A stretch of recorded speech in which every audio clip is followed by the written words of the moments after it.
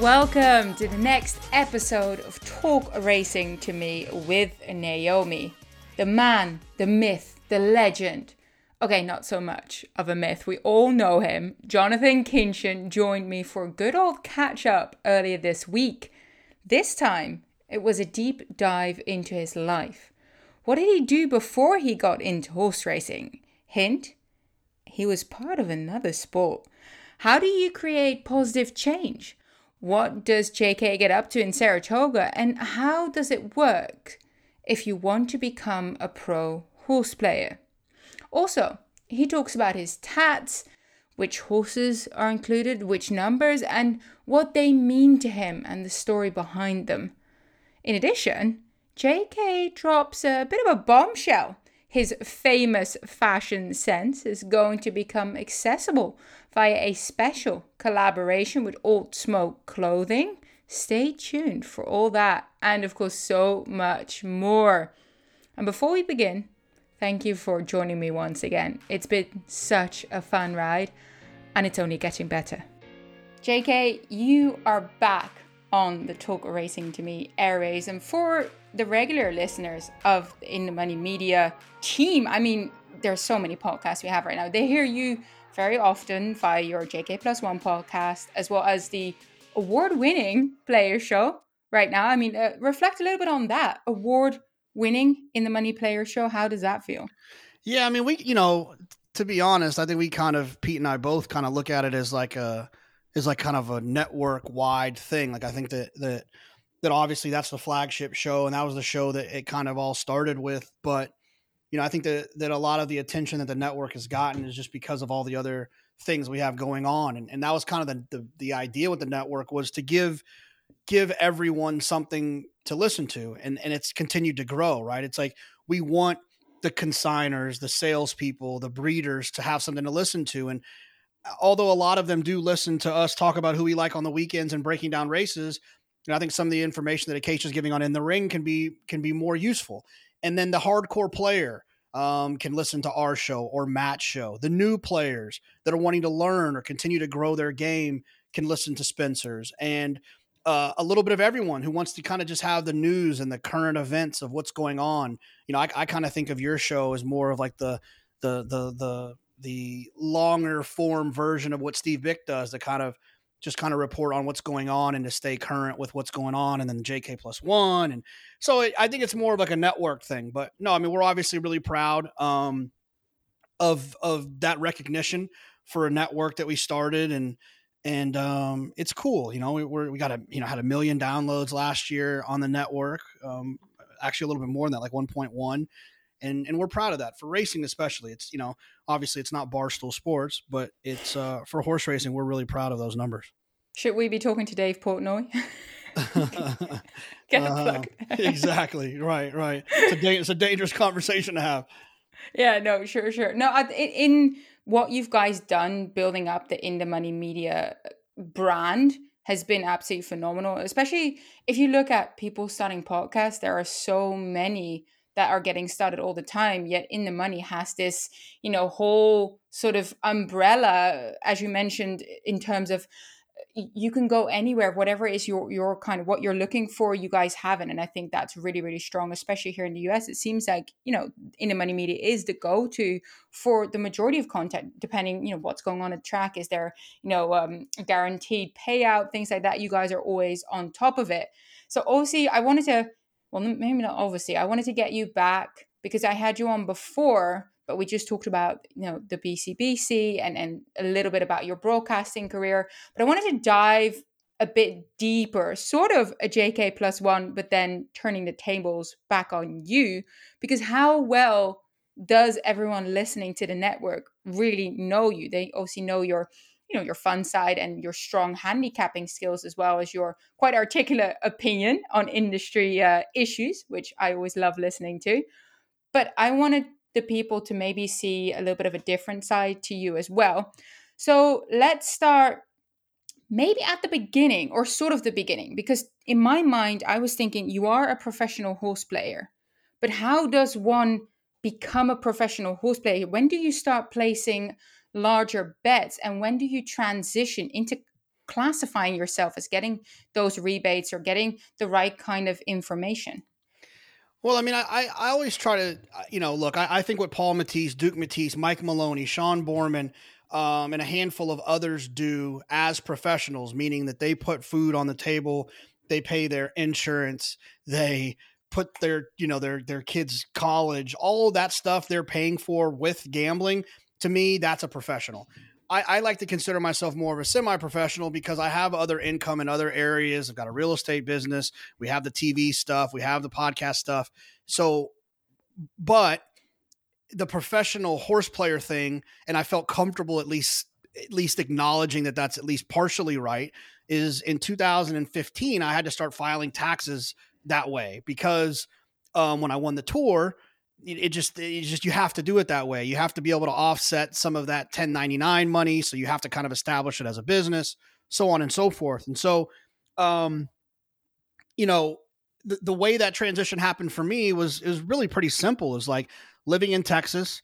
Just like many of our listeners, I was just a guy who was, a $500 ATM guy, a $300 ATM guy, play the races for the day, whatever. And it got to the point where the ADW stopped being allowed in Texas. So I lost my TwinSpires account and I either had to drive down to San Antonio, which took an hour to Retama Park.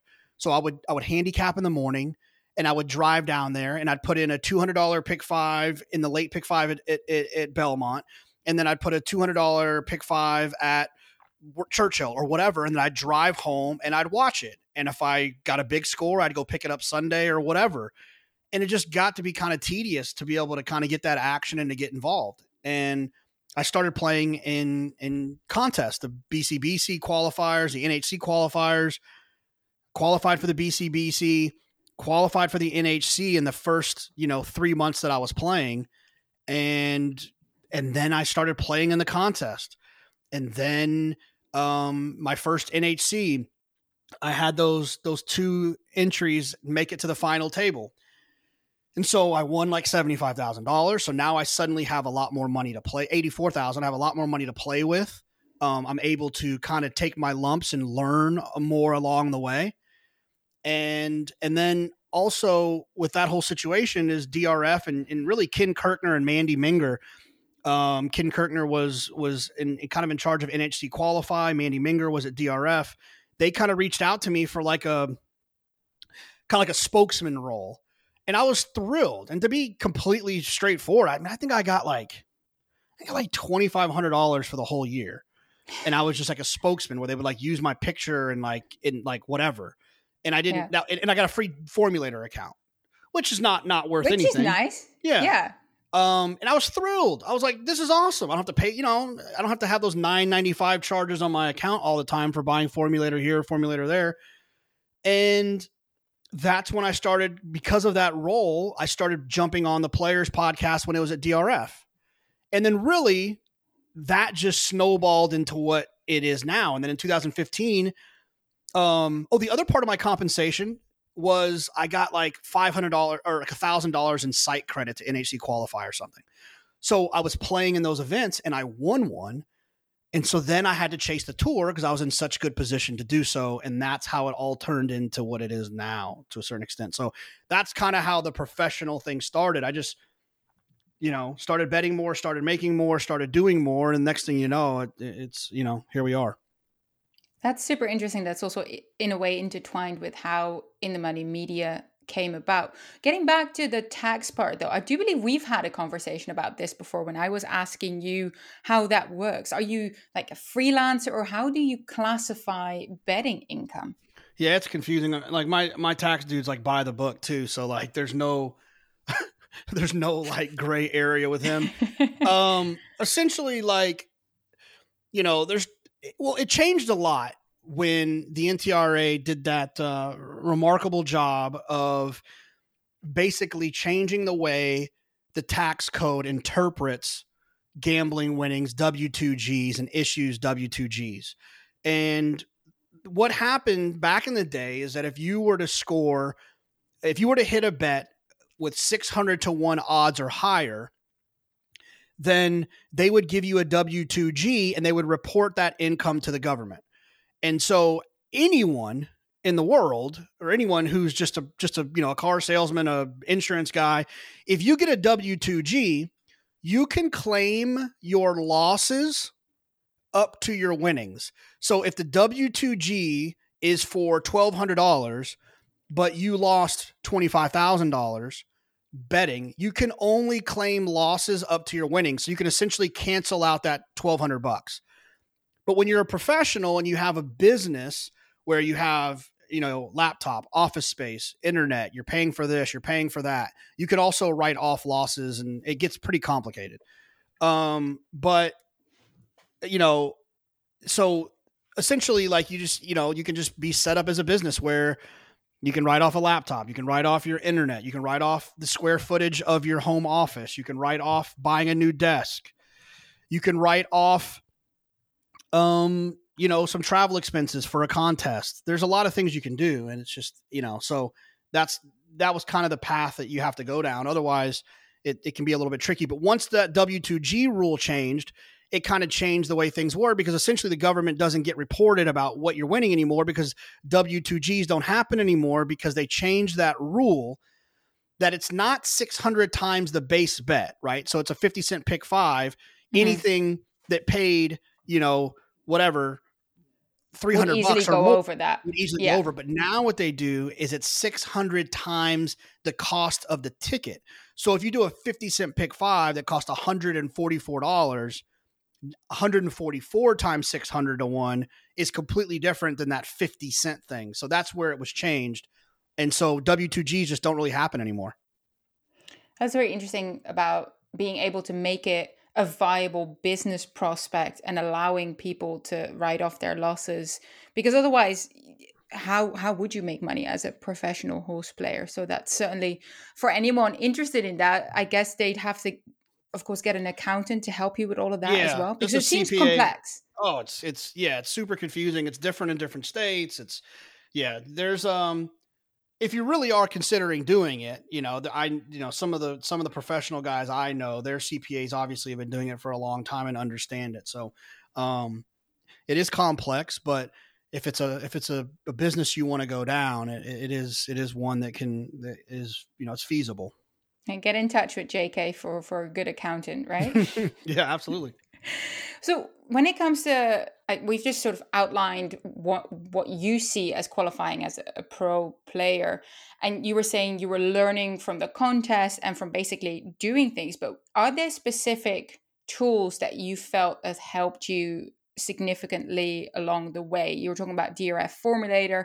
I know that you have your own type of PPs as well. Can you kind of explain what would be involved in those? And I'm assuming it's hard for sort of your regular Joe to create those. Yeah, I mean, look, it's just, I think the biggest thing is that you have to find an edge in this game. If you're going to play it at this high level, you have to find an edge. And, we talk often, and I talked with Joe Applebaum last week on JK+1 about the computer automatic wagering. And I'm not a hater of CAWs. I have no problem with what they're doing. I have no problem with the smarter guy in the room doing better. And frankly, what they're doing is smarter than what the rest of us are doing. So I can't be mad at them for that. I think the problem is, for me, is that the efficiency in which they're able to bet with is the game and the industry should understand the importance of providing those tools for the little guy. Because the CAWs can afford to create programs and systems and betting mechanisms that can help them be the smartest person in the room. Mm-hmm. The average player can't afford to build those things on their own. And I think it's the industry's responsibility to give the average player a chance, because eventually the CAWs are going to run out all the average players, and then the CAWs are going to be playing against themselves. And that whole dream of getting people to come to the racetrack, it kind of goes to the wayside. So for me, it's more about the wagering tool than it is anything else. It's more about how are you betting efficiently. It's significantly more important to me than who's going to win the seventh. Who's going to win the seventh is extremely overrated. How are you going to bet the seventh? How are you going to leverage your opinion in the seventh? is where the answer is, and what I think is the differentiator when it comes to like the average player and the successful player. So when it comes to those tools that are developed by people that have more resources available to them, do you feel like they should offer them to the market at, let's say, a price so people, if they want to, could buy into it? No, not at all. I mean, no, if I have an edge, I don't need to invite you into my edge. If I've, it's America and Mhm. capitalistic to a certain extent. I don't believe that I need to share what it is I built, but I Yeah. do believe that the industry is doing themselves a disservice by not taking their resources and helping the better, helping the average better. The guy who cashes his check at the end of the week for $724 and brings the $124 to the racetrack to play on a Friday. Give him a chance to win, because the way that it is right now, that guy doesn't have a chance to win in the long run. He's just Yeah. not going to win. Going to the track and betting exacta boxes and trying to play a $48 pick four, when he does hit the pick four, he's going to get paid significantly less than he should because he bet it inefficiently and the computers are betting it efficiently. They're taking all the meat off the bone, and that's their right, and I don't fault them for that. But that's why we stress, books like Steve Chris Exotic Betting, where it teaches you how to bet better. It's not the answer. You're still bringing a knife to a gunfight, but at least you're bringing a knife. The other way, and the way that most people are doing it, they're not bringing a weapon to a gunfight, and that's the problem. So we try to highlight that as much as we can about being better wagerers and being a more efficient wagerer and using the tools that are available and constructing your bets not in the 28 seconds it takes you to get up from your table and walk to the window, but to spend as much time as you do, quote unquote, handicapping, building tickets and stuff like that. So this goes so much deeper. This is more looking at the regular player than, for example, giving someone that's new to the races free PPs, right? Yeah, I mean, obviously, I think that's important as well, right? It's like we want new players to come to the game, and we want it to be a positive experience for them. The chances are they're going to lose at the beginning when they first get there, Yeah. and then we're going to charge them $9.95 for information that's going to give them a chance to win. It just, I feel like, if you want to bet a college basketball game today, there's infinite amounts of information that are available. I can tell you what Duke averages per game and what their effective field goal percentage is, and how what their percentage of offensive rebounds is, and so on and so. There's so many things you can look up, but if you want free information about racing, you're not going to get anything outside of the horse's name, the pedigree, the trainer, and who's riding. Everything else outside of that is either going to be a heck of a lot of clicks or you're going to have to pay for it. And I think that that's problematic to a certain extent. Let's provide that basic information for free. People will still pay for the premium stuff. People will still pay for the formulators, the stats race lenses, the Timeform USs, the workout reports. They're going to pay for that stuff. But the basic past performances, in my opinion, should be provided for free. I wholeheartedly agree with you on that one. Especially, I have a lot of friends and family that are not in racing, and you're trying to set them up and get them interesting. And what I'm doing is I'm giving them my stuff, which I can get because obviously I handicap on a daily basis. So I have all that, but they don't. And for them to then start paying for that doesn't make sense when they don't even know what they're looking at or what is going on in the first place. But getting back to what you were saying about, let's say, college basketball, why did you go into horse racing and go semi-professional as a player in that? Why not NFL, baseball, any other sport that does have perhaps better resources available? Yeah, well, so I think there's a couple of reasons why. One of them is I fell in love with the game of horse racing, right? I love the puzzle of trying to see what's going to happen and be creative and designing the race. And I love the four-legged athlete. I love the two-legged athlete. I think they're really interesting humans to be so small in stature, but to be so strong and powerful and the risk that they take. I love the colors, the pageantry, the history. I like that it's a game that's played outside. I like that it's a game that there's a sense of like a fashion to it. There's nothing better than a day at the track with drinks and food and hanging out. So like the game itself, I fell in love with, and so there's a lot of different and then gambling. I like the idea of I'm smarter than you. Not saying that I am, but I like the idea of playing that game. I like my brain versus yours, which is one of the reasons I loved football, coaching football. I'm smarter than you. I'm on offense calling plays against your defense. I'm smarter than you. That's why I liked it when I played, video games growing up and in college. Like, I'm better at Madden than you are. I'm very competitive. So I just chose racing because I loved racing. No, don't get me wrong. In college, I was betting sports and trying to figure out sports. But to answer your question, what's the difference is, to me, sports is a game. When you're betting sports, it is a grind. There's no real opportunities for big scores betting little amounts of money, unless you're doing crazy 10-team parlays, but we all know how often that happens.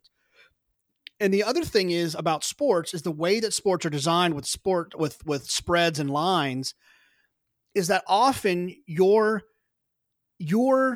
not aligned with the intent of the team.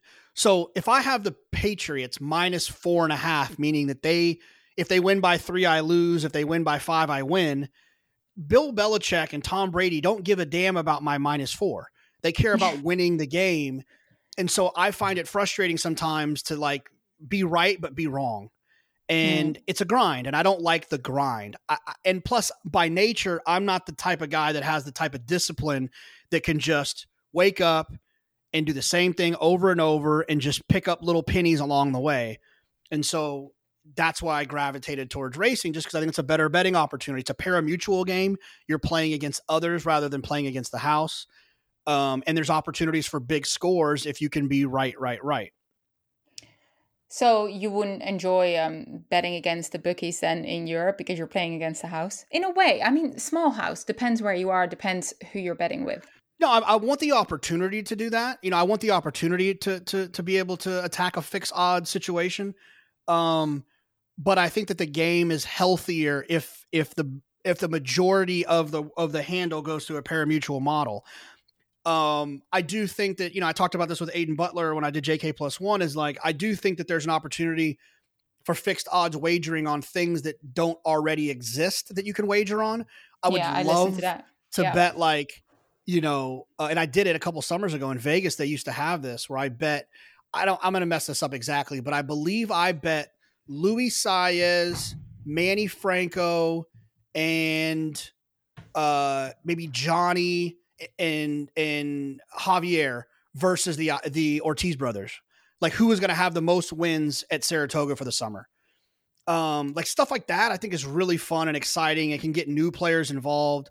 So I'm not against it in that regard as an option, but I think playing the fixed odds market just to win on a consistent basis wouldn't be nearly as much fun as the pari-mutuel game we get to play now. Interesting. Yeah, actually, this is a conversation. I was chatting with Pete Rotano Jr. and Acacia in a chat about, and then I think you tweeted it as well, that you can bet on the length of the national anthem before the Super Bowl. But then the guy tweeted out the length and it was all gone. But we were talking about that. You have the opportunity to bet on these things that are different or interesting. And then Acacia mentioned that at Royal Ascot, you can bet on the color that the Queen's wearing every day. Now, that's, of course, not something that we would have here, but it's different.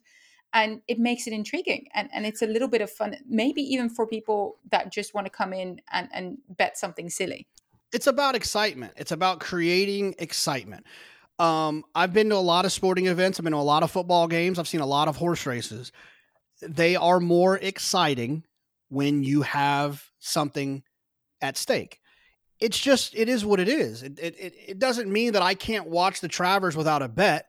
It's just watching the Travers with a bet is more fun. It's more exciting. It gives you more emotion. It makes you feel harder and heavier than you would if you were just watching it as a fan. So, the idea that the notion that the Queen coming out in the horse and carriage prior to Ascot starting, that's an exciting moment because Ascot's about to start. You're about to see the Queen Anne, race, the Grade 1 Queen Anne. It's about to happen. Yeah. And so to be able to parlay that excitement with now, what is she wearing?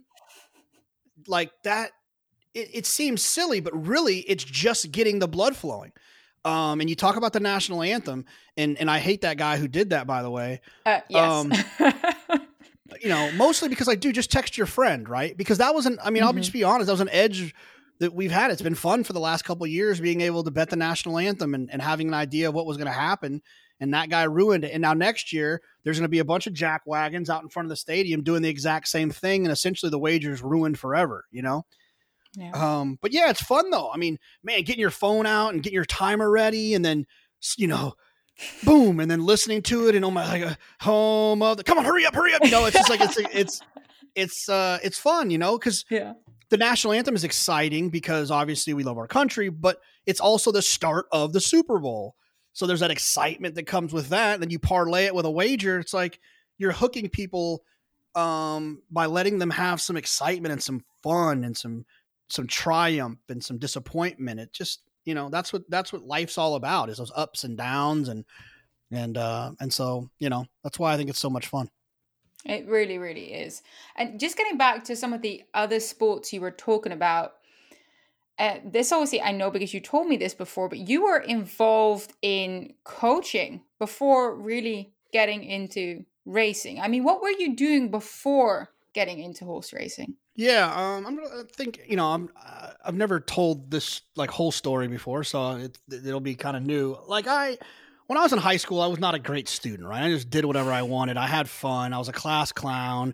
I used to try to I was the kid who the other kids could dare me to try to make the substitute cry and quit, and then we would all laugh. Did you ever? Oh, we had this one. We had 12. We had 12 We had a teacher that was out for 4 or 5 months, and the whole goal of the class was to see how many substitutes we could go through.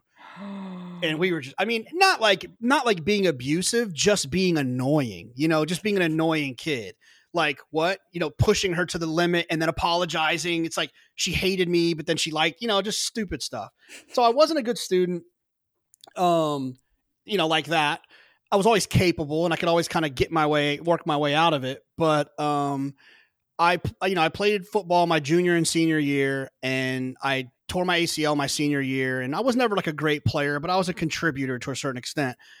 And my coaches, who all doubted because of my behavior that I would be a good football player or be able to make it through football, were very proud of where I came in terms of what they thought. And one guy by the name of Kevin Atkinson, who I'm still close with now, and at least once a year I talk to him and call him, and it brings me to tears. We talk. My dad was a very good father, a suitable father. It's not like I didn't have one, but Coach Atkinson was like my other father. But he kind of pushed me into staying involved after I had blown out my knee, and to be kind of a coach, to stay involved. And not that I was really coaching, but he made me feel like I was still a part of it. And once I graduated, I was terrible. I don't even mind saying this. I was 404 out of 424 in my graduating class. I just didn't do anything.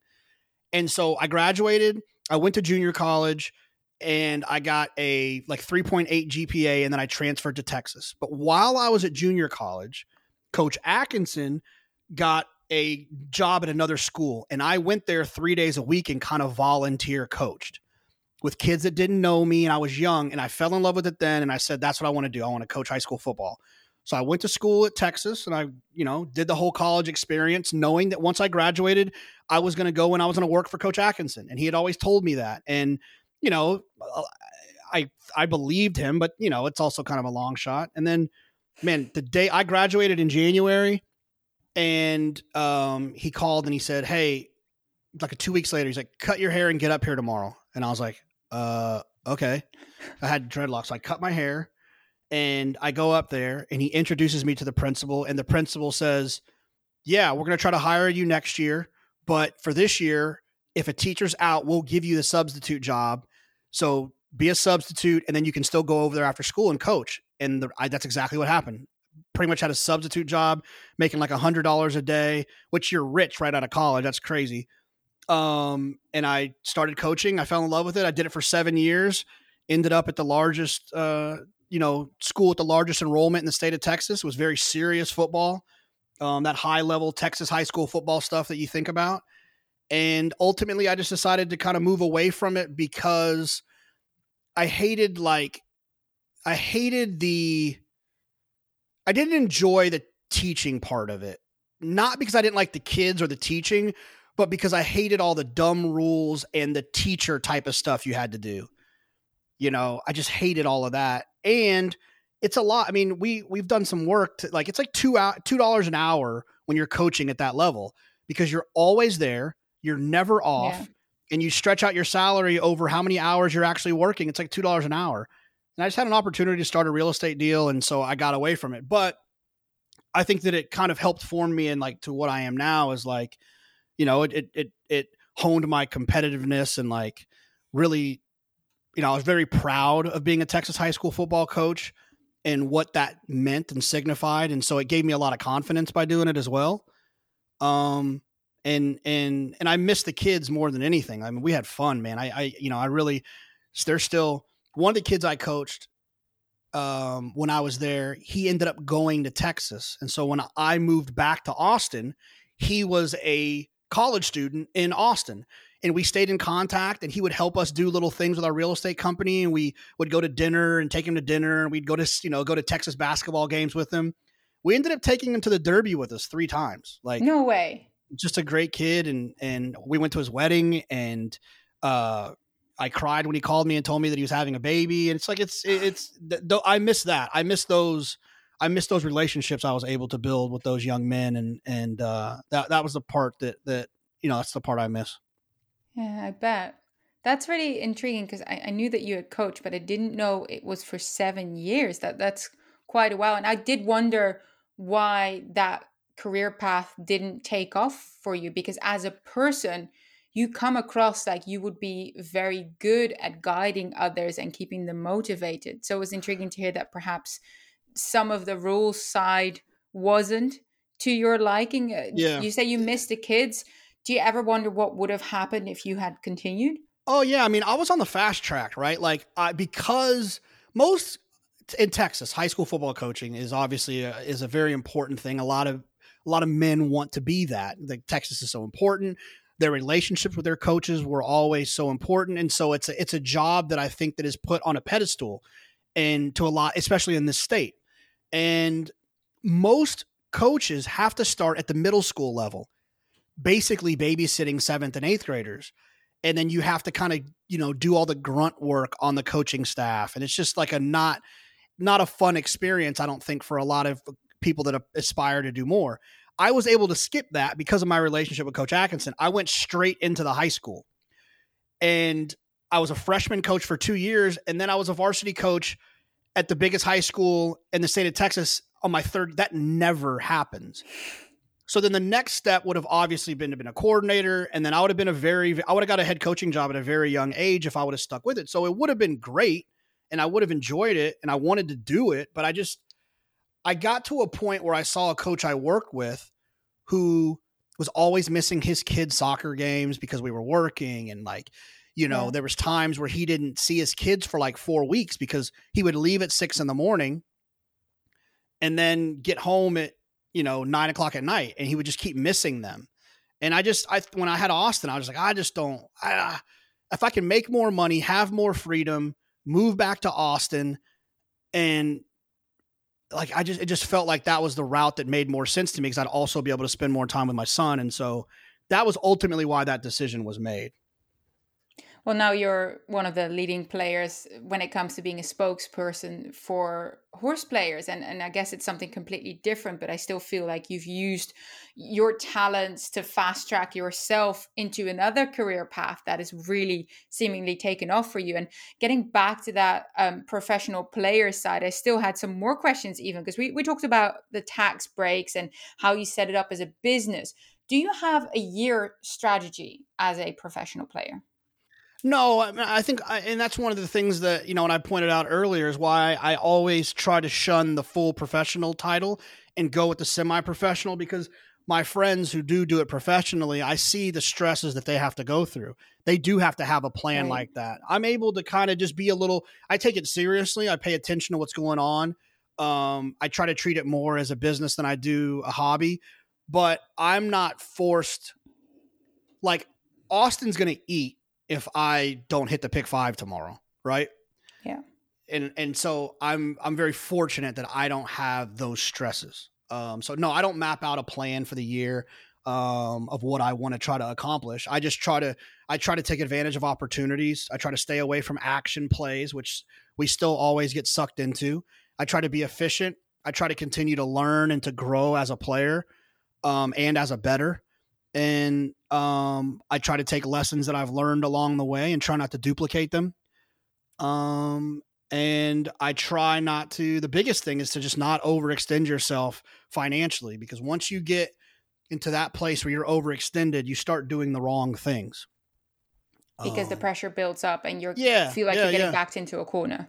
Yeah. If you can't lose 1,000 and you're down 1,000, you'll do dumb stuff to try to get the 1,000 back. If you can lose 1,000 and you lose 1,000, you typically don't turn that 1,000 into 5,000. You know what I mean? But if you're, it's very important to not, and I did that as a young player. I would overextend myself, and then you start to chase, and then you realize that it's not even it's the overextending that caused you to chase. It's not because you're a chaser. You don't chase when you lose what you can afford to lose, and what you know what I'm saying. So that was something I had to figure out along the way. I'd say that would have been one of your lessons. Do you have any others for those that are trying to get into this a little bit more seriously? What are some other mistakes that you would say stay away from this?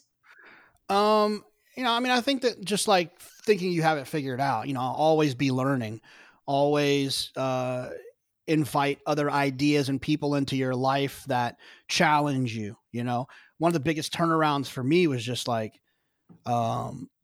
my circle of friends that really pushed me, not like directly pushed me, but just seeing what they did, being able to spend time with Mike Maloney, one of the best and successful professional players ever. And being able to see the Matisse brothers and what they do, being able to see what Sean Borman does. And then just to kind of, and then just becoming friends with just random people that I became friends with on this contest scene, to see what it is they do and how they do it. You just kind of start to see the things that you want to do, don't want to do. And you can kind of pick up from other people and just kind of piece together your own betting personality based on, things you've seen. So that would be my biggest piece of advice, is to always be learning and always growing, and surrounding yourself with people that are smarter than you. Well, they do always say that if you want to go somewhere, ask someone that's already been there. So that seems to be a prime example of that. You alluded earlier about being a spokesperson for DRF. And did you ever envisage yourself being asked for betting advice, such as, what bets and incentive players want and need, and even collaborating on maybe creating different bets like you are a little bit doing now? No, I never really look, when I won the tour, and I got myself in a position to win it. It wasn't about the money. It was about the competitiveness of it. Like, I wanted to win it. Like I've said earlier in the show, like I'm like nasty competitive. I wanted to win that just to say that I did, but also is because I wanted to try to set up a situation where I could have some basic fundamental or supplemental income to support my hobby. And I never thought it was going to turn into everything that it is right now. I'm very thankful and happy that myself and Pete and Paul Matisse and a lot, Marshall Graham, I'm very happy that we've been brought to the table from the decision makers that value our opinion. And that's a good thing, I think, for horse players, because we really do have horse players' best interest in mind. So it's like, We've had conversations with different racetracks about new wagers and innovative wagers and changing wagers. And we've had conversations with different entities about trying to do this instead of doing that, or why can't we do this? And, being on the Breeders' Cup Wagering Committee right after that kind of issue they had with the BCBC back in, I guess, 2017, being able to be involved in fixing those rules and eliminating some of those problems, and being involved in the decision for them to release plays after the Breeders' Cup Betting Challenge to be more transparent. So, I'm very thankful that we're at the table. And I know a lot of grumpy horse players will say, oh, they're not doing enough, or you guys are whatever. There's like a handful of people, but I'm a big believer and I learned this coaching. If you want to make withdrawals, you have to make deposits. And I learned that in coaching, where if I'm going to rip some kid's ass for freaking, blowing a coverage or running the wrong route or showing up late to practice, if I'm going to do that, I have to have made positive deposits with that kid, put my arm around him after practice, tell him I'm proud of him, tell him how much I love him, have him and the other position group players over to have hot dogs and hamburgers at your house, welcome them into your home, introduce them to your family, give them a ride home from school instead of making them walk. All these things, you have to have made those positive deposits. Otherwise, when you go to make those withdrawals, there's nothing there. And I feel the same way when it comes to advocacy and trying to get things accomplished for racing. Is like, if I'm on Twitter slamming the Stronach Group for not having will pays at Gulfstream and the Rainbow Six, then when I call Aiden to talk to Aiden about an initiative that I want to get done or whatever, or I want to change this, he's like, wait a second, aren't you that guy that was just ripping us on Twitter the other day? And so I tried, and so instead of tweeting that, I text Aiden, hey, and I understand not everyone can do that, but hey, Aiden, dude, where are the will pays for the Rainbow Six? You know, and there's a lot of people on Twitter that people look to as horse player advocates that all they do is complain. All they do is bitch and moan. And it just makes, you get the crazy tag, placed on your forehead, and then no one listens to you anymore. So some people might not agree, but that's the way that I choose to go about things. And it works because we're still at the table. Yeah, but also it allows the tracks to make that adjustment because you straight away went to the source and said, hey, I think this could be better. How about this? Or what if you change this? Instead of slamming them and coming from a negative point of view, you're actually saying, hey, this is good for you and good for me. Let's work on this. Yeah. And it's like, and the other thing is like this, I'm smarter than you and you're trying to ruin racing. I can assure you that a lot of the decisions that are made in racing that I think are stupid, they come from a good place. They don't come from someone trying to screw over the bettor or trying to ruin the game. They might come from a place of innocent ignorance, like they just didn't know. And that's fine. And maybe that's an annoying thing to some people. But instead of being annoyed about someone being ignorant about a topic, I'd rather try to educate them on the topic. But no one's going to listen to me if I've constantly thrown their ignorance in their face. No one wants to listen to that. I wouldn't. Somebody like went for me, and then like called me and was like, hey man, what about this? I'd be like, dude, I'm not, who are you? Lost. Yeah. No, thank you. Go somewhere else with your well-meant advice. Exactly. So how do you navigate, because you've just explained really nicely how to actually drive change successfully. How do you navigate the social media scene? Because you seem to be thriving on, let's say, Twitter, and then I know there's other channels that you're on as well. But that's a very tricky environment to be in, especially in horse racing, it seems, but I think anywhere in any other sports that's the case as well. Yeah, social media has been interesting for me. Therapeutically, what I do now, and then I'll go backwards to what I used to do. Therapeutically, what I do now is I go to my Twitter and I type the response that I want. I screenshot it and I send it to all my friends. And because then I get that moment of, look at this idiot. I could bury him and do this, da, da, da, da. I could whatever. And then I don't send it, but I still feel good. I still feel like I got my revenge. One of the things that I had to learn was, before I was just a person like that didn't represent anyone or anything. I was just a guy who was a horse player.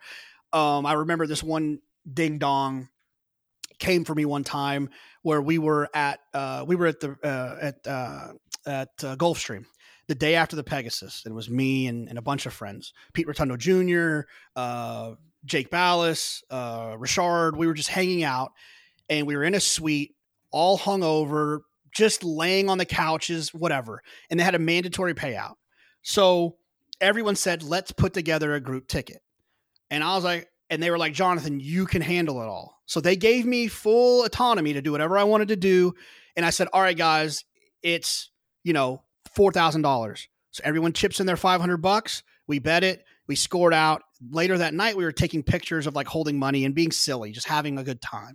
And some ding dong says to me, must be nice to have investors, something like that. And I responded with an expletive, a pretty derogatory expletive. Now, back then I could get away with that because I was just a guy that was just at the track.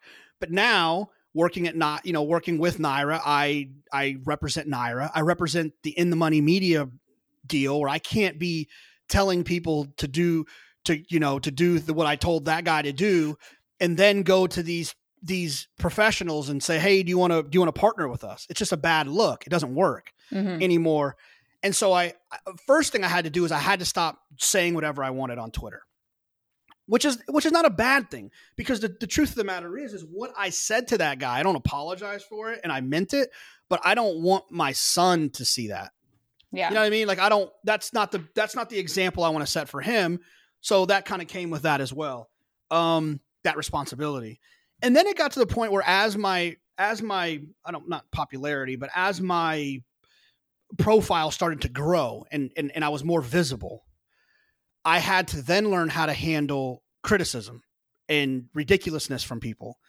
And my first move was to block them because I thought that was kind of a nice, subtle FU.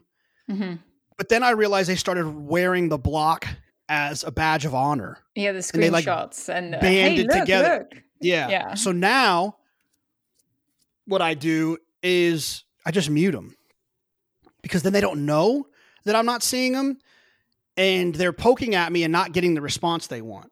And, and that's funny to me. That's it. And it doesn't get me drug into it, because I'm not mature enough to not get drug into it. I'm too competitive, like we talked about. And if someone says something stupid to me, it just sucks me in, and I feel like I have to say something. But then I realize all the things that I'm representing, my son, NYRA, In the Money Media, and I just can't do it. I can't say it. So I just leave it alone and let them feel like they've got a victory over me. Well, DK, I certainly think that in terms of your social media, that is probably the right course of action, to either mute people or to perhaps reply, but not reply. So you still get that bit of satisfaction, but you don't actually have to do anything with it. I mean, you're taking the higher road as well, because you are a representative of these brands and you're a father. And I think that's the best way to go. So you certainly have figured it out. As going back to the horse racing scene here, we're in the middle of the Triple Crown Trail. Does the Triple Crown Trail in general present significant opportunities for players, or do you think it's more an industry and a fan staple that everyone enjoys? I mean, it's a little bit of both. I mean, I think that it's, I'd be lying if I didn't tell you that the Kentucky Derby is a phenomenal wagering opportunity. There's a lot of casual fans that are playing on that day, so there's a nice little edge there. There's also a 20-horse field, and that's a nice opportunity as a wagering proposition. There's a lot of money in the pools on that day for the multi-race bets. So to pay attention to the Triple Crown Trail and to really formulate an opinion moving forward for the Kentucky Derby, I think that is definitely something as a bettor that's important. As far as the fan part of it, yeah, I mean, obviously it's exciting as well. the Derby is our strongest asset as racing. And so the hype for it is something I never am annoyed by. You know, if we stop having the hype for the Derby, we're all in trouble. So it's an exciting thing. We should appreciate it and embrace it. You know, I know people get annoyed about bath photos. Keep them coming. I don't care. You know, I like the bath photos because they're very American, and the Kentucky Derby trail and the Triple Crown does translate to other countries across the globe selling that American dirt racing 3-year-old classic product. So I agree with you. I think we should absolutely continue with all the hype, all the bath photos, all the workout reports, all the videos, keep them coming because I watched them all the time. And I did even before moving to the United States. So I think it's a really big product and brand. So talking about, keeping in touch with the horses that are moving into contention, do you have any early Kentucky Derby thoughts? I'm sure you've already outlined them a little bit on the Players podcast too, but just, quick little nibble here. Yeah, no, actually we Pete and I always joke we're the anti-Derby list types. And I explained it actually on the show that I did today, so I don't mind repeating it again for your listeners. Essentially, like, I try not to fall in love with horses yet because I used to do that, and it cost me money. I fell in love with Sydney's Candy, fell in love with Verrazano, fell in love with just there's tons of them I can think of that I fell in love with, and really I save my falling in love for after the mile and an 8th preps. I try not to fall in love at the mile and a 16th preps because I feel like it can just lead you down a bad road. And like I said, I'm competitive. So if I say something, it's harder for me to like go away from it if I've pledged something already because I want to be right. And so I wait. I take in information. Medina Spirit has got a little bit of heart. Seems interesting. We'll see what happens. Life is good. Maybe he was disinterested. Maybe he didn't want to go that far. We'll find out. Concert Tour, probably not meant to sprint and has done it pretty well. We'll see what happens with him. Prevalence, not meant to win first out for someone like Brendan Walsh, was impressive. Let's see what happens with him. I'm going blank on Shug's Colt's name. Greatest Honor. It feels a lot like Orb, should continue to progress. Let's see what happens with him. Risk taking, got a nice trip last time. Let's see what happens. It's like, I have zero. Oh, and by the way, the 2-year-old champ hasn't made his debut yet. What's going to happen with him? Was he a 2-year-old that was beating up on the less mature, or is he a superstar like Street Sense and Nyquist, who's going to continue to progress as a 2-year-old into a 3-year-old? For me, I just try to take in all the information, bet the race that's in front of me, and save all that love and admiration and decision making for the week of the Derby. One of the other things about the Derby is that it seems like every year since I've stopped doing that and I leave my vote, undecided until the week of, I've always found one that seems to be working particularly well on the racetrack that week. And so it's another reason to kind of wait. That's kind of the icing on the cake for the decision for me. So those are all horses I'm interested in. And like I said, I'm paying attention. But I'll wait and see before I start locking in too much. Do like that strategy. And there's so much that can happen on that road to the Kentucky Derby, even in the week leading up to it. So you don't want to find yourself kind of stuck in, unless, of course, you have some very good prices that you got in those future pools and it's working out for you. And by all means, I'm very happy for everyone that have a couple of these horses. You say you're saving a little bit of love for late. Talking about a place that you absolutely love, I didn't want to let you go without talking about Saratoga. It feels like that's your home away from home. What is it for you that makes it so special? And I have a couple of stories that we're going to mention here. Yeah. So my first racetrack was Lone Star Park, and it's a nice facility. The quality of racing is it's not Naira and Gulfstream and Keeneland and Churchill and Santa Anita and Del Mar. And it's just, and that's okay. It doesn't have to be.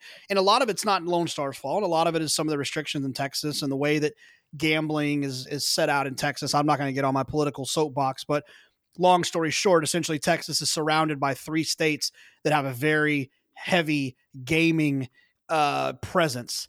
And they're large donators to our policymakers here in Texas that will always prevent gambling from becoming legal here because it will cost them money on the outskirts. But anyways, so going to Lone Star, I that was what I knew. And then my next love was Santa Anita. I fell in love with Santa Anita, walking onto that apron, seeing the San Gabriel Mountains. Fell in love with the people at Santa Anita, the Eddie Logan Suite, and Orcadia, and TQ, and Nate Newby, and then all my friends at Santa Anita, that we would have some really great moments there. And I love Keeneland. The first time I got to go to Keeneland, just the history and just feeling like you're in Kentucky watching great racing. And I love that. And then, I got the opportunity about 4 years ago, I think maybe 2015, the year that I won the tour, was the first time that I made it to Saratoga. And I like to be immersed in things that I love. And Saratoga is an immersion. When you're there, it's all about racing. You go to the grocery store, you go to the coffee place in the morning, you're going to see trainers, you're going to see riders, you're going to see owners, you're going to hear people talking about the 7th, about the maiden, and you feel it. The weather is like wonderful, unless when it's raining, but it's like, it's cool in the mornings, but it's warm during the day. You can wear a jacket at night. You don't have to wear one. Then you're going to all these restaurants and there's, oh my God, there's Suge. Wow, that's Johnny V. There's Chad. Oh, wow, there's that. There's Baffert. There's Mike Rapoli. And it's like, you feel like you're in the midst of it. And so I fell in love with that. And then having the opportunity, I've always dreamed of being able to spend an entire summer at a Saratoga or a Del Mar. And then that with the NYRA thing and the Fox thing, that became a reality. And last summer was my second entire summer there. I think. Yeah. Second entire summer there. And man, and we kind of got, a little bit cheated on the experience last time. So I'm really looking forward to it, but I love it. It just makes me happy. Just thinking about it makes me very, very happy. I'm sitting here thinking, oh dear, I really want to go back to Saratoga. I'm not sure I will this year, but as you were saying, it's a town that breathes racing. It's all about horse racing, and it's such a wonderful place to be. And it seems so natural for everyone to be following the sport and to be talking about it. And as for the restaurants, what are you doing every night at Solevo? Are we going to see you do a show from a corner there anytime soon? Man, I tell you what.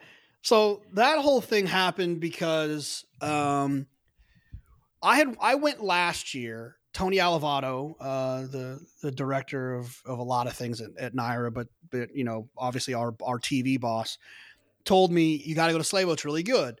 And he actually gave me his table one night when he didn't use it. And I went and we ate there and it was good. I enjoyed it. I liked the place. But, Saratoga is hard to get into restaurants, especially like normal. Like when this year it was a little bit easier, but it was still pretty hard. But, it's when it's busy, it's hard to get into places. You got to try to get a reservation. I've always hated waiting in lines. I don't want to be on a waiting list for an hour and 30 minutes. It just drives me insane. And so this year I had everyone was obviously really nervous about what was going to happen with COVID. I felt some responsibility that if I were to get COVID, I was going to shut down production. So I didn't really want to take a lot of chances eating indoors. And I just kind of had a rule. I wanted to eat outside if we were going to go to dinner. And that was just kind of my thing. 15 Church had a nice little patio. There was other places. Salt and Char had the patio out front. Boca had like 2 tables outside. And where I was staying at the Spring Street Deli. Oh, and also Osteria Danny had some outside tables. Where I was staying, I would, we would kind of walk that way, and it was pretty close to walk when we were going downtown. And so we would walk by Solevo all the time. And G, who is one of the owners of Solevo, her father, Ron, would said hello to me one day and was like, oh my gosh, we watch the show all the time. Let us know if you ever need a table or whatever. And he was just very welcoming and nice. And my eyes lit up. It was like, oh, wait a second. So I can eat here outside. I don't have to wait. This is kind of awesome. I'm really excited about this. And I love relationships, and I like going somewhere and feeling like the whole friends thing. I'm not friends, but cheers thing, go where everyone knows your name. It's fun to be in places where you know people and you're hello, hey, how are you? Good to see you, all that stuff.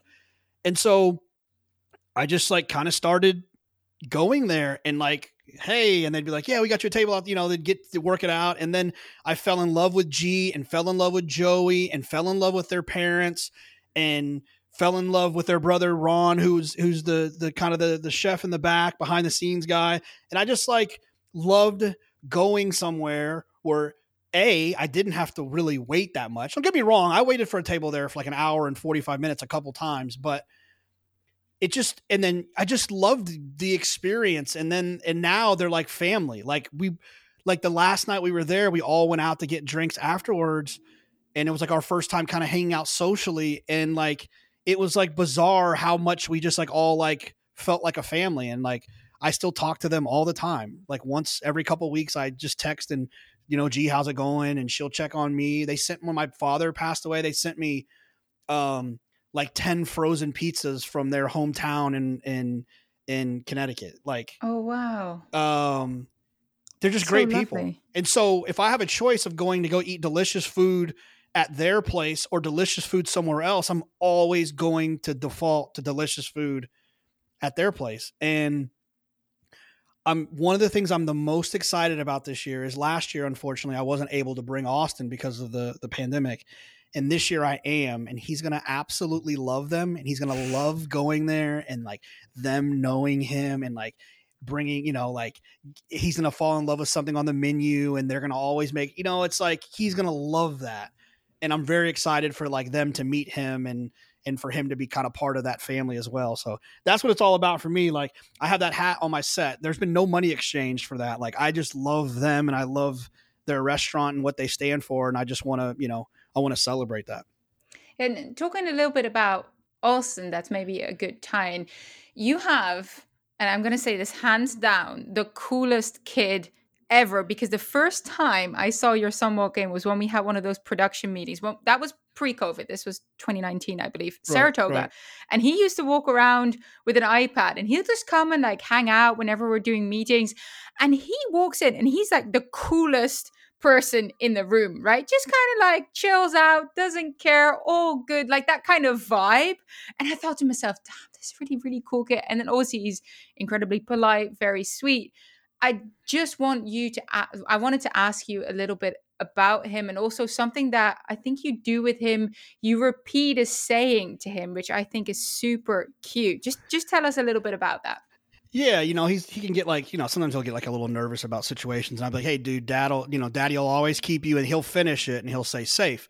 Like, and that's just like my deal. Like, I just want him to feel safe all the time. I want him to know that like he's the priority and that I'll always make sure to put him in situations where he's safe, emotionally and physically. And so I think that that's kind of, and his mom's the same way. And I think we've tried to create a situation where, when you're comfortable somewhere, you can kind of be yourself a little bit more and you can enjoy the experience a little bit more and not be like overly shy and nervous and whatever. And he just goes with the flow. And, and when I had him that entire summer, he would just come to the production meetings with me and he would just chill. He'd have his headphones on, he'd be watching something on YouTube and he would just chill out.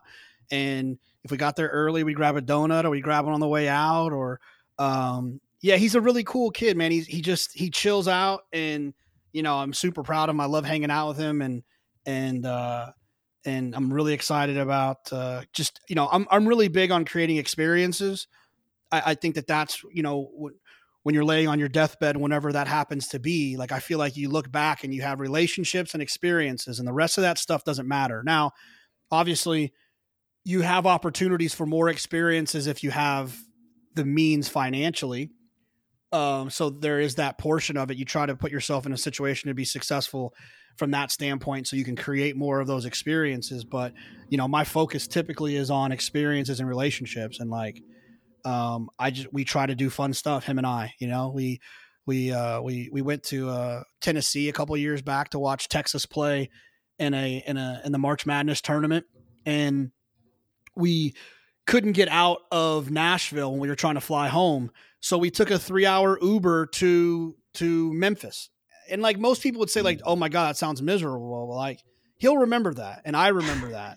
And it was fun and it was exciting and it was interesting. And why couldn't you get out? Well, because like my mom retired from American, so we flew standby, and it was just a busy weekend, and so we couldn't get out that weekend, and so we had to get over to Memphis to be able to have a chance to get out. So, anyways, and so like yeah, I mean, like little stuff like that. Like a couple summers ago when he was with me, we took an Uber from Saratoga to the city so that we could. There was a first class flight using our flight benefits. Not that I paid for that. There was a first class flight from JFK to. So jealous. Yeah, from JFK to San Diego because I was going to play in the Del Mar contest. So we took the Uber down there so that he could have that experience of like having his own little pod flying overnight to California. Like I want him to like experience things and to know that the sky's the limits and that. And, you know, going back to that saying the entire time, I just want him to know that he's safe while we're doing it, whatever it is. You know, I'm always going to try to. So, yeah, I mean, he's a cool kid. It means a lot to me that you said that, and I appreciate it. And I'm really looking forward to this summer at Saratoga. It was a real bummer not to be able to take him last year, but that was a decision that we made just with the track, you know, because usually what happens is that, you know, the summer before that is when I went on air for 2 or 3 hours, I would, you know, Pete was at the track every day. And so Austin would come with me and he would just hang out with Pete and just sit at the table with Pete and all of our other, and Doogie and all of our other horse player buddies. And if he wanted something to eat, they would hook him up and he would just play the iPad for 2 hours while I was on air. And I didn't know what I was going to do with him this year because I couldn't bring him to the track. I didn't want him to be around a whole bunch of people. So I just had to make the decision to not be able to take him. And it was a sucky decision and it was a tough decision, but you know, ultimately I wanted to, you know, like I told you, my job is to keep him safe. And I felt like that was the safest choice. Yeah. No, well, I have to say that is the better choice that you could have made. And it's been a very tricky and challenging year for everyone. And we've all missed out on things that we wanted to do or share with people that we couldn't. So hopefully this year it's going to be a little bit better. But I just wanted to highlight how much he means to you and he's part of your life. And the fact that you guys are able to share these moments together and that you can get him involved with wherever you're going and what you're doing must be such a wonderful thing. And like I said, I've seen him before and he's, you know, a spitting image of his dad in terms of coolness and fun. And, you know, so I definitely wanted people to know a little bit about him if they didn't know. Now, talking a little bit more about Saratoga, I wouldn't have been me if I didn't contact Laffit Pinckaers III to ask him about stories that I should be telling on this show with you. But the only one he gave me was the one that I actually was half a part of, namely the day that you were at Druthers for about 8 hours, talking about staking out somewhere. Man, that was a fun day. We were getting towards the end, and I think we were all realizing, you know, that we all obviously get along on the show and the behind the scenes people and the in front of the camera people. And, you know, that was one of those days where we could feel it coming to an end. And myself, Terrence DG, my girlfriend, Casey, you came later, Laffit, and we got to Druthers at like 11:45, like noon. Right. And we started hanging out, and next thing you know, it was 8:30 and we were still there and we didn't slow down. We were having the best time. And in fact, I think Laffit went home, and I think you came with us. I'm pretty sure you did. But I know like myself, Terrence, Casey, we went to Salevo. Like we walked from Druthers. I'm pretty sure to Salevo. Yeah. That was it. That was quite the kept it going. But yeah, I mean, it was just a fun day. Like the weather was great, and like, you know, having those dark days. It's like those 2 dark days is just it's nice to just kind of relax. And you know, we had the fun day where we went up to Lake George, which feels like will be a Monday, Tuesday tradition throughout the year. We had the lake day that was fun. You know, we went to dinner one night at Angel Cordero's house, which was an absolute blast because most people I don't know if everyone knows this, but like Lafitte and Angel have a very close relationship because Lafitte's dad and Angel were very close. Although they never rode necessarily full time in the same colony together, they were very close. And so watching Lafitte and Angel like kind of go back and forth on stories was just like an absolute blast. And you know, the funny thing about that is you bring up Lafitte. Lafitte's kind of like one of those, for me, he's like kind of one of those treasures of like this whole experience of doing the show. It's because, you know, when I first started getting involved, when I talked about driving to Retama and I talked about going to Lone Star with my dad and starting to learn the game, I used to watch HRTV all the time, and I'd watch all these shows that Lafitte was on. And Lafitte has like kind of always, he's been like a racing celebrity to me. And then to have the opportunity to get to work with him and to get to know him was obviously great in its own right. But like, he's just like the greatest. He's such a thoughtful person. He like calls and checks on me, and he's like asking about Austin, and he's a great listener when you got like life things going on. And so, you know, my relationship with him and Terrence and everyone really, I mean, Wolfie, and just, it's been a real blessing in terms of what that show has brought me from a personal standpoint, outside of just the obvious professional and kind of advantages. But yeah, LP3, he's a good one. I have to second that the team that's responsible for the NYRA shows is like a family, and everyone really appreciates each other and what they do on a personal and professional level. So it's been one of my pleasures to work with them as well. So definitely going to miss them. Hopefully get the chance to go back again. I mean, I think a lot of people, when you think about it, like think about working wherever it is that you work. And like, we all have those 2 or 3 people you like, oh my God, I cannot stand this person. Like, I really don't feel that way about our show. Like, I love like literally everyone. Like I really enjoy everyone we work with. I don't feel like I have any beef. You know, there's always that work beef. I don't think I have that. Like, I love, you know, it's all 3 of our producers, Terrence, Bobby, Evan, the directors, Mitch, Danny Glow, Jody's great. All the PAs that we dealt with are great. Eric, Tony are easy to work with. And then I hate the word talent, but then all the in-front camera people as well. I mean, I love working with Maggie and Richie and both the hosts and Acacia. And it's just, you know, I really, really enjoy it. And it would be annoying if I didn't like those people. You know, it'd be an annoying job to do, not getting along with the people you have to work with. Yeah, my theory is always that everyone's so busy, there's no time to dislike each other, but also there's no reason to, because everyone has such a wonderful character and tries so hard and is so, you know, everyone just has each other's back. And I think that was something that I thought was just so, you're always welcomed in like a family. So anyone that goes in there as a PA, you're going to have an absolute blast because it's just that good. There's almost been some fights in the production meetings, but I was not involved in any of those. I actually know what you're talking about. So, yeah, we'll just leave that here for now. Let's talk about some of the other antics at the spa. Is the good old shirt switcheroo going to make another appearance? Tell the listeners what you and Lafitte did. Yeah, no, that was a good one. I'm sure we'll do it again this year. I think it almost happened this year, but the way that the schedule was, Lafitte and I weren't on the same desk together very much. So what Lafitte had we had this idea that we were going to switch shirts, and he was going to wear my shirt and I was going to wear like a suit or whatever while we were on one desk, but we weren't going to tell Greg. So when Greg, you know, when they do that mid-show update, we're like, so if Lafitte's hosting the early, then that's actually the other way around. Greg was hosting the early with Andy, and then they went to Lafitte for Lafitte to say what's coming up next. And when they did that, Lafitte had on my shirt, but we didn't tell Greg. So he looked at the monitor and was actually shocked when he saw it. And then they went to me where I had on the suit, and they were both shocked. My favorite part about it is, and I love him, but old grumpy Andy didn't even smile. He didn't even crack a smile. He had no time for games. And no, it was fun. And then, you know, Acacia and I did a little bit of a version of that where she had on the famous Ric Flair shirt that Jonathan Thomas got me.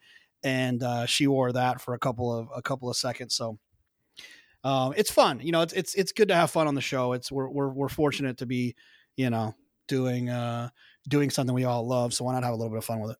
Absolutely. I still remember Greg's face the first time that happened. It was like a, wait, hold on, what's going, like a double take. He did an actual double take, and you could see it in his face. He was like, I don't know what just happened. Did I miss this? It was really good.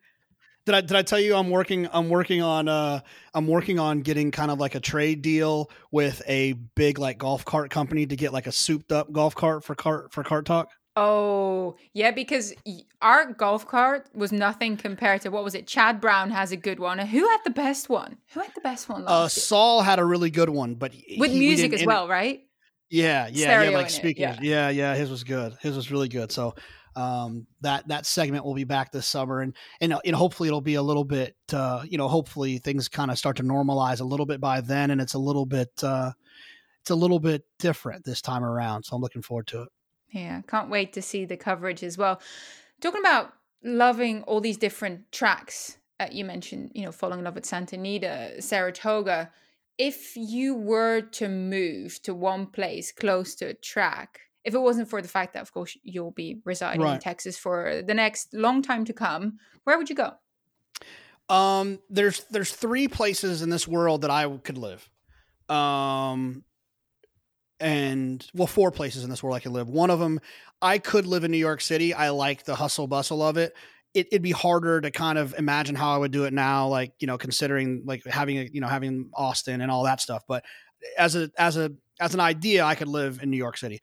I could absolutely and would be happy to own a home in Lexington, Kentucky, in La Jolla, which is like 30 minutes away from Del Mar, and Saratoga. Those are the 3 places that I could see myself like owning a home, and like having it be like a second home, or when Austin's graduated, he's off to college, places I could see myself moving or living. Yeah, definitely really good spots as well. I just remember I brought my partner up to Saratoga. Obviously, you met him as well last year. And the first thing we were walking around and he's like, oh, I could live here. And I was like, yes, we should move to Saratoga. I would like that. So I thought of that when I was thinking of this question, because there's just certain places that have that vibe, and they're obviously conveniently close to a racetrack, making it a good spot to live. Perhaps at Saratoga, it doesn't work year round. And I think that makes it tricky, because it's not like if you were a broadcaster or a handicapper, you can't just, unless you're working from home, there isn't a year round thing for you to do in Saratoga, which makes it tricky, but not impossible. I'm still working on that one. If you ever see me owning a house in Saratoga, it means I succeeded.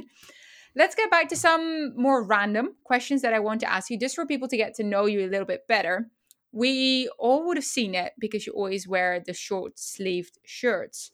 You got to tell us the story behind your tattoos. And I feel like I'm allowed to ask this because I have a tattoo myself that most people don't know about. And I remember telling you, and the first thing you said is, where is your tattoo placed? Because nobody sees it. And no, it's just on my shoulder. It's not any naughty place or anything.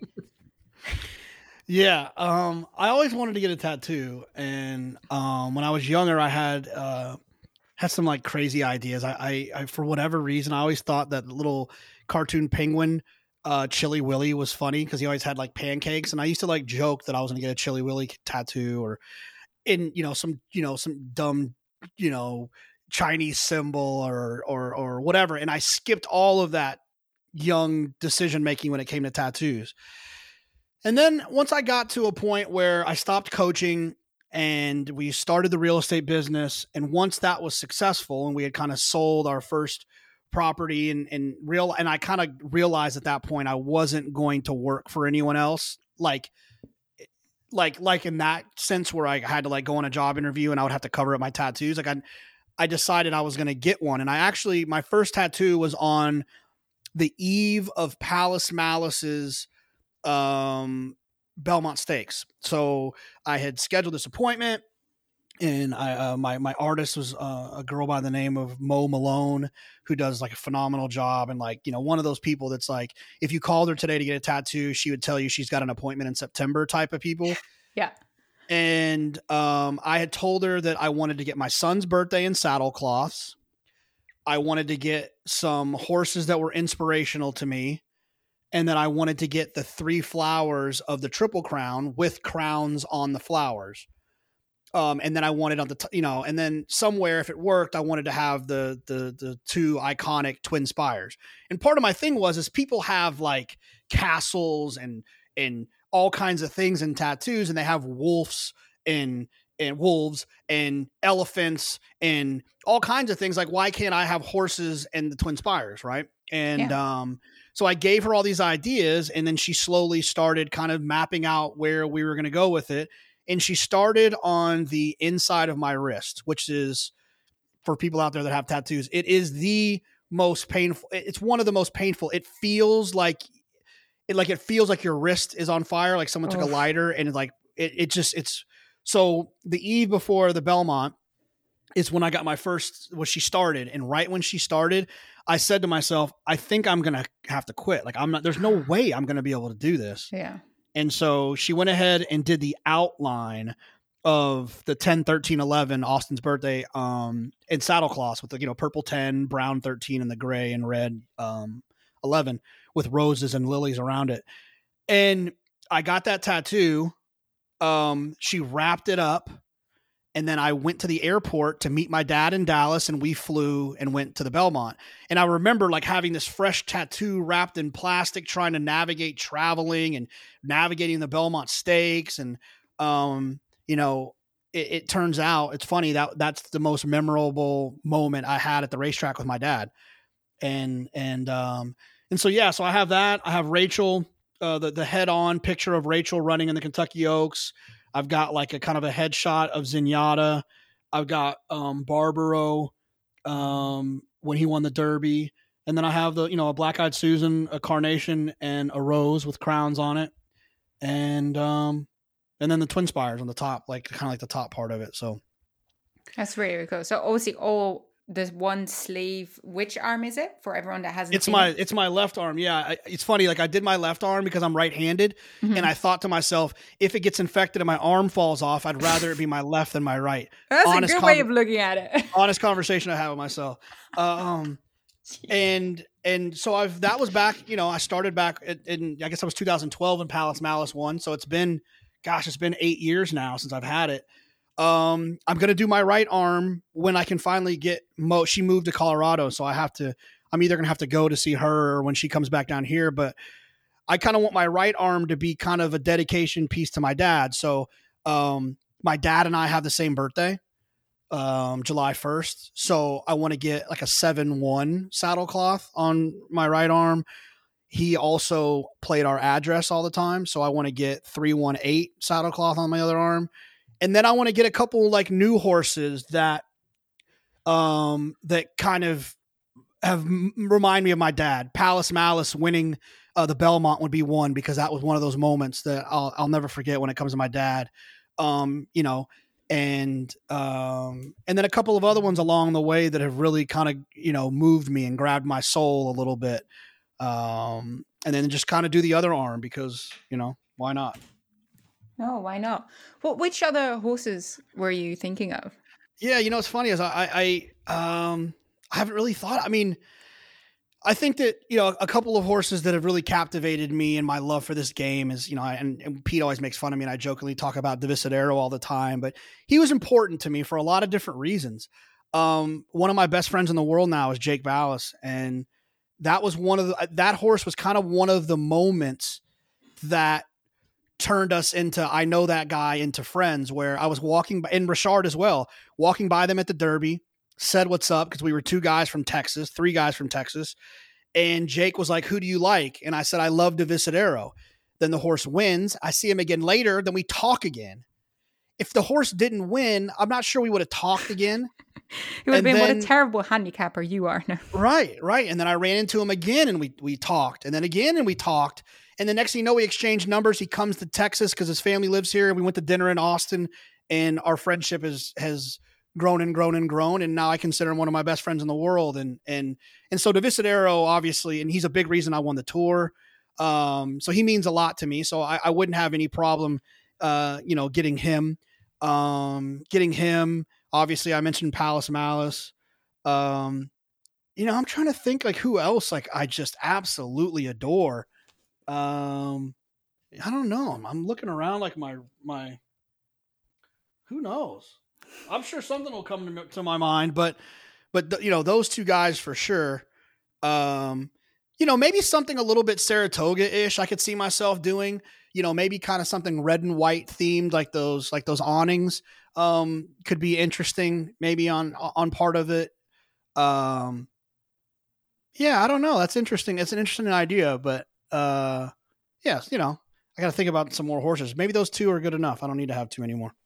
No, I like it. I think that the stories behind the choices for tattoos are always incredibly interesting. And I don't always say that we would talk about it enough because I feel it tells a story about you and your life and what's important to you. And I do think it's interesting that you highlighted that when you knew you weren't going to work for other people and would have to cover them up, that's when you sort of went for it. And I think that's my reasoning to have it on my shoulder. And a lot of people would never really see it unless it's summer and I'm wearing a bikini or something, because Right. I think it's different now. I think people look at tattoos differently than they did 10 or 20 years ago, but I'm sure that in that time still was a little bit frowned upon. And maybe if you were going for a work interview, they wouldn't like it as much. But I don't think that you as a broadcaster showing your tattoos, that's never been an issue, right? Has there ever been any No, talk about no. that? And I honestly think like I honestly think that I think that part of it like helped to a certain extent with people's interest in getting me involved from a media standpoint. The NTRA, the DRF back then, it's not because, to me it's not because I just uh, I think that racing as a whole understands that its core customer is getting older. And I think racing as a whole would like to present itself as an option for the younger audience. There's a lot of things that they don't do right, in my opinion, to do that, to accomplish that. But I think one of the things that when it came to like me is that like I am horse racing young. I mean, I'm 38 years old, so it's not like I'm like 22 and change, but I'm horse racing young. And I think that the way that I dress, the way that I carry myself, the tattoos, all that stuff kind of accentuate the idea that like I'm horse racing young. And I think that that was attractive to certain people. I think you're probably quite right about that. You aren't the standard type that people would have seen on TV as an analyst in the past, and hence that probably speaks to a lot more of a younger crowd in terms of, because I do think that our generation, my generation, I'm 10 years younger than you, are a lot more about self-expression, and that can also include tattoos and the way you dress as well. The fact that you have made that wearing different shirts your own, and really take pride in that. Now I think that's awesome as it is, because as a female we're always dressing different every day, right? And I know that Lafitte also takes great pride in wearing different suits and different combinations. But I love that for you, you're never wearing the same shirt. You're always, trying to see which shirt for which day. How much time goes into that anyway? There'll be days where I'll just like open up the 7 or 8 places that I go to get shirts. I'll open up like all the tabs and I'll just like buy like 10 shirts because I know that I have to have them. So occasionally I'll just check in to grab them. You know, it, I, yes, I do kind of try to, I mean, there's a certain amount of planning when it comes to it. Like I sent Lafitte and Terrence a picture of this leopard print shirt that I got. And I said, I'm saving this one for a good day. I was gonna say, when have you worn that? I love animal print. Yeah, I haven't worn it yet. But you can't, it's like you can't wear it on a Wednesday at Saratoga when not that many people are watching. You wear that on, you wear something like that on Whitney Day. I actually bought this like red, white, and blue kind of. I would never wear it any other time because it's kind of like it's a little bit corny, but I'm going to wear it on the 4th, like on our 4th of July show that we have. So it's like, I bought a Mardi Gras shirt that I plan on wearing at some point this weekend. Cause I believe, if I'm not mistaken, Mardi Gras starts and we have some big races from the fairgrounds. So I can wear the Mardi Gras theme shirt and like, just try to have a little bit of fun with it. But at the same time, like before I got on TV, like you find old pictures for me at the track. Like when I would go to the Derby, I didn't wear a suit to the Derby. I wore short sleeve, like button ups that like in like colored pants and like fun, fun kind of summer, spring, my own version type of deal. I've always done that. So it's not like, whatever. And so It's that, not like you put it on just for broadcasting. It was always a part of your own style as it was. Yeah, 100%. And don't get me wrong. I know that some of the shirts that now I wear are probably a step further than I would go in a normal setting. But that's like, because now it's a thing and you can only wear so many of them, and I've teased about this already, but this is some more groundbreaking info for the show. Ooh. Is, I've Old Smoke and I are working on a shirt, and it's in production and will be out. It will be out. I think we're going to start talking about pre-orders for it pretty soon, because it's supposed to be ready in about April. So it'll be ready in time for Derby, but we're really excited about that. So we're going to do, some short sleeve shirts that are a little bit more racing themed, and they're kind of like the style that you wear. Exactly. Yeah, exactly. Like I was, Kurt from Old Smoke and I were both like intimately involved in the process of what it is we were creating. So it's, I'm excited about it. It's going to be fun to do. I'm looking forward to seeing those. That would be very cool indeed. I might have to sport one myself one day now. There you go. Yeah, for sure. We'll get you a smaller one. Oh, sounds good. Sounds good. I'll definitely rep it on the Laurel Park simulcast. We've been going for a while, but before I let you go, I still wanted to mention one of the stories that I don't think we outlined on my first ever time having you on this show. Namely, I think it was the first time you ever made a TV appearance. And it was at Santa Anita Park. And it involved a certain broadcaster that you at the time had a little bit of a crush on. Huge crush. It was actually at Del Mar. I thought it was at Santa Anita. I couldn't remember. Yeah. So my ex-wife and I, back when she used to do cool things, we went to it was kind of a combo deal. I think a lot of couples can probably relate to this. It's like you agree to go to this one place because you can kind of kill two birds with one stone, right? Like she loved the beach and like La Jolla and all that stuff. And I could go to get this, experience being able to see Zenyatta run live for the first time. And so we were there carrying on, and she had kind of known that I had a crush on Michelle Yu. And so she went up to Michelle in the production and was like, hey, my husband would love to like be on the show. He's like a huge fan, and like to do the, me and you thing. And so they're like, sure, perfect. And like now knowing TV, they were just probably wondering who the hell they were going to grab. And luckily some woman came up and offered me up. So, we go and we do like the competition where she essentially gives you clues and you try to guess the word. I think it's basically like categories. I think that's how categories works. Like she'll say a bunch of stuff to try to get you to guess the one word. And so, we did that, and you can watch it on YouTube. It's actually really funny, but she showed it to me. Yeah, it's funny. She was trying to get me to guess the color, the horse color chestnut. And I was like guessing the wrong ones. And then she took her hand and not touched, but like kind of waved at her chest area. And she goes, "What is this?" And I was like, you don't want me to say that. and I eventually got it right, and I got them all right. And I got like a TVG gift card that I never actually got to use. So, but it was really funny, and it was fun. It was a fun time. I was really excited about it. I remember I taped it on my DVR, and I like saved it from that time. And funny enough, Greg Wolf threw it to us, which is like kind of funny full circle now that Wolfie and I are friends and work together. So, it was cool, man. It was a fun day. Yeah, definitely recommend people looking that up on YouTube. What did you have to put in the search bar to find that? I think it's like the name of the show was Me and You.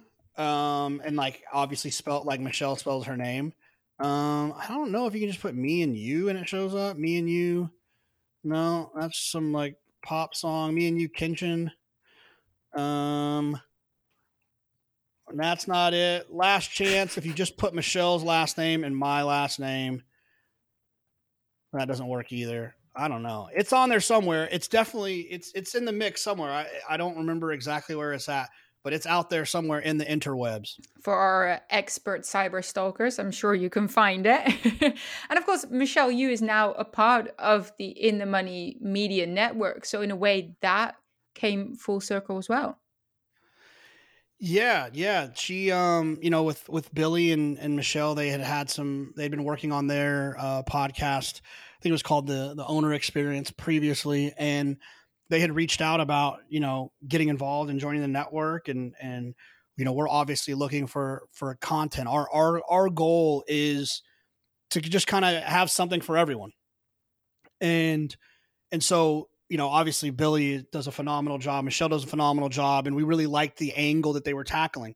We don't really get to highlight and get in depth with owners. Now, obviously in JK+1, I'll have an owner every now and again and talk to them like Marshall Graham or Joe Applebaum or whoever, but they are going to be doing it every week, focusing on that. So it's been good. And we're really happy about that.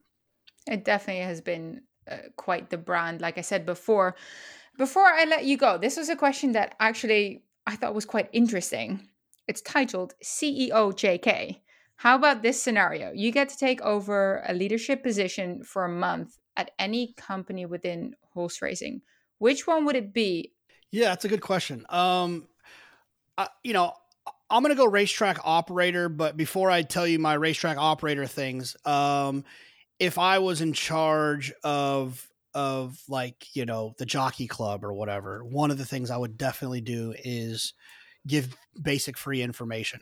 Now, as it comes to like a racetrack operator, one initiative I've always thought would be kind of cool is to charge $20 admission to get into a racetrack, but give them a $20 voucher in return. So essentially it's $20 to get in, but you're getting the $20 back. And I don't care if a guy who gets or a gal who gets the $20 and goes to the window and cashes it, whatever. I don't care. But give them the opportunity to get that thrill that they might otherwise be scared to get. Give them that thrill. The other thing that I would do is shorten post time. Like I wouldn't have 25 minutes in between races. I don't think it's necessary. Obviously, it's a quick turnaround for horsemen, but I think we could tighten the gap. It doesn't have to be 25 minutes. All the wagering money comes in the last 30 seconds, minute anyways. So what are we doing for the other 24 minutes? Do you think that would be like logistically difficult in terms of like horses being in the pre-parade, then the parade ring? Oh, actually, that's more of a European thing, the pre-parade ring. We just have a parade ring, like the paddock kind of thing, and then go out to track and then go to post? Or do you think that would still work in terms of getting the horses to come up? Because a lot of tracks, horses walk up on the track. So you would kind of have to make that work, right? Yeah, I mean, obviously that would be a horseman conversation, but I think it could happen quicker than it happens. I don't think that you necessarily have to have the 25 minutes, but that's one thing. The other thing is that, people go to casinos to have fun, to gamble a little bit of risk, and to be able to, have a couple of drinks and have fun. And I think that we should find a way to legally there's some issues you have to work through, obviously, but I think having like cheap keg beer, Keystone or Natural Light or just whatever, cheap keg beer that people can turn in losing tickets and get a solo cup of a free beer. Let college kids come, have fun, hang out, bet a couple bucks here. I don't care if they pick tickets up off the ground, but make it a more fun environment where people can kind of go out and have a day at the track and not feel like they're spending $200 before they even make a wager. Because that's how I feel sometimes at racetracks, it can be that way. I remember you discussing that with Aidan Butler as well, the idea of like the beers for a losing ticket kind of thing. And I'm sure that there are logistical and legal challenges to that as well. But the idea itself is good to allow people to perhaps not spend as much when they're at the racetrack and make it a bit more affordable, like the day out that it is and it can be. JK, we've gone on for a good while. I feel like personally, and I hope as well the listeners have gotten to know you better in a different light, seen a different side to you than we normally see when you're on the main shows. And I had a fair bit of fun. Thank you for coming on. Yeah, thanks for having me. I appreciate it. I'd say you've learned a thing or two you didn't know before about the regular host and co-creator of the In the Money Media Network. Bet you're glad you tuned in. And I'm glad I got my MacBook working again, as it wasn't charging before, causing a minor panic attack on my part, as I was wondering if the old dinosaur finally gave up on me. Thankfully, a trip to Best Buy and a new charger was just what the doctor ordered. Whilst you're at it, take a sneak peek at some of the other shows after this one. Plenty to choose from on the In the Money Media feed. Also make sure to subscribe to the main feed as well as to Talk Racing to Me. Happy Thursday, Friday, Saturday, whatever day you're listening, and catch you again next week.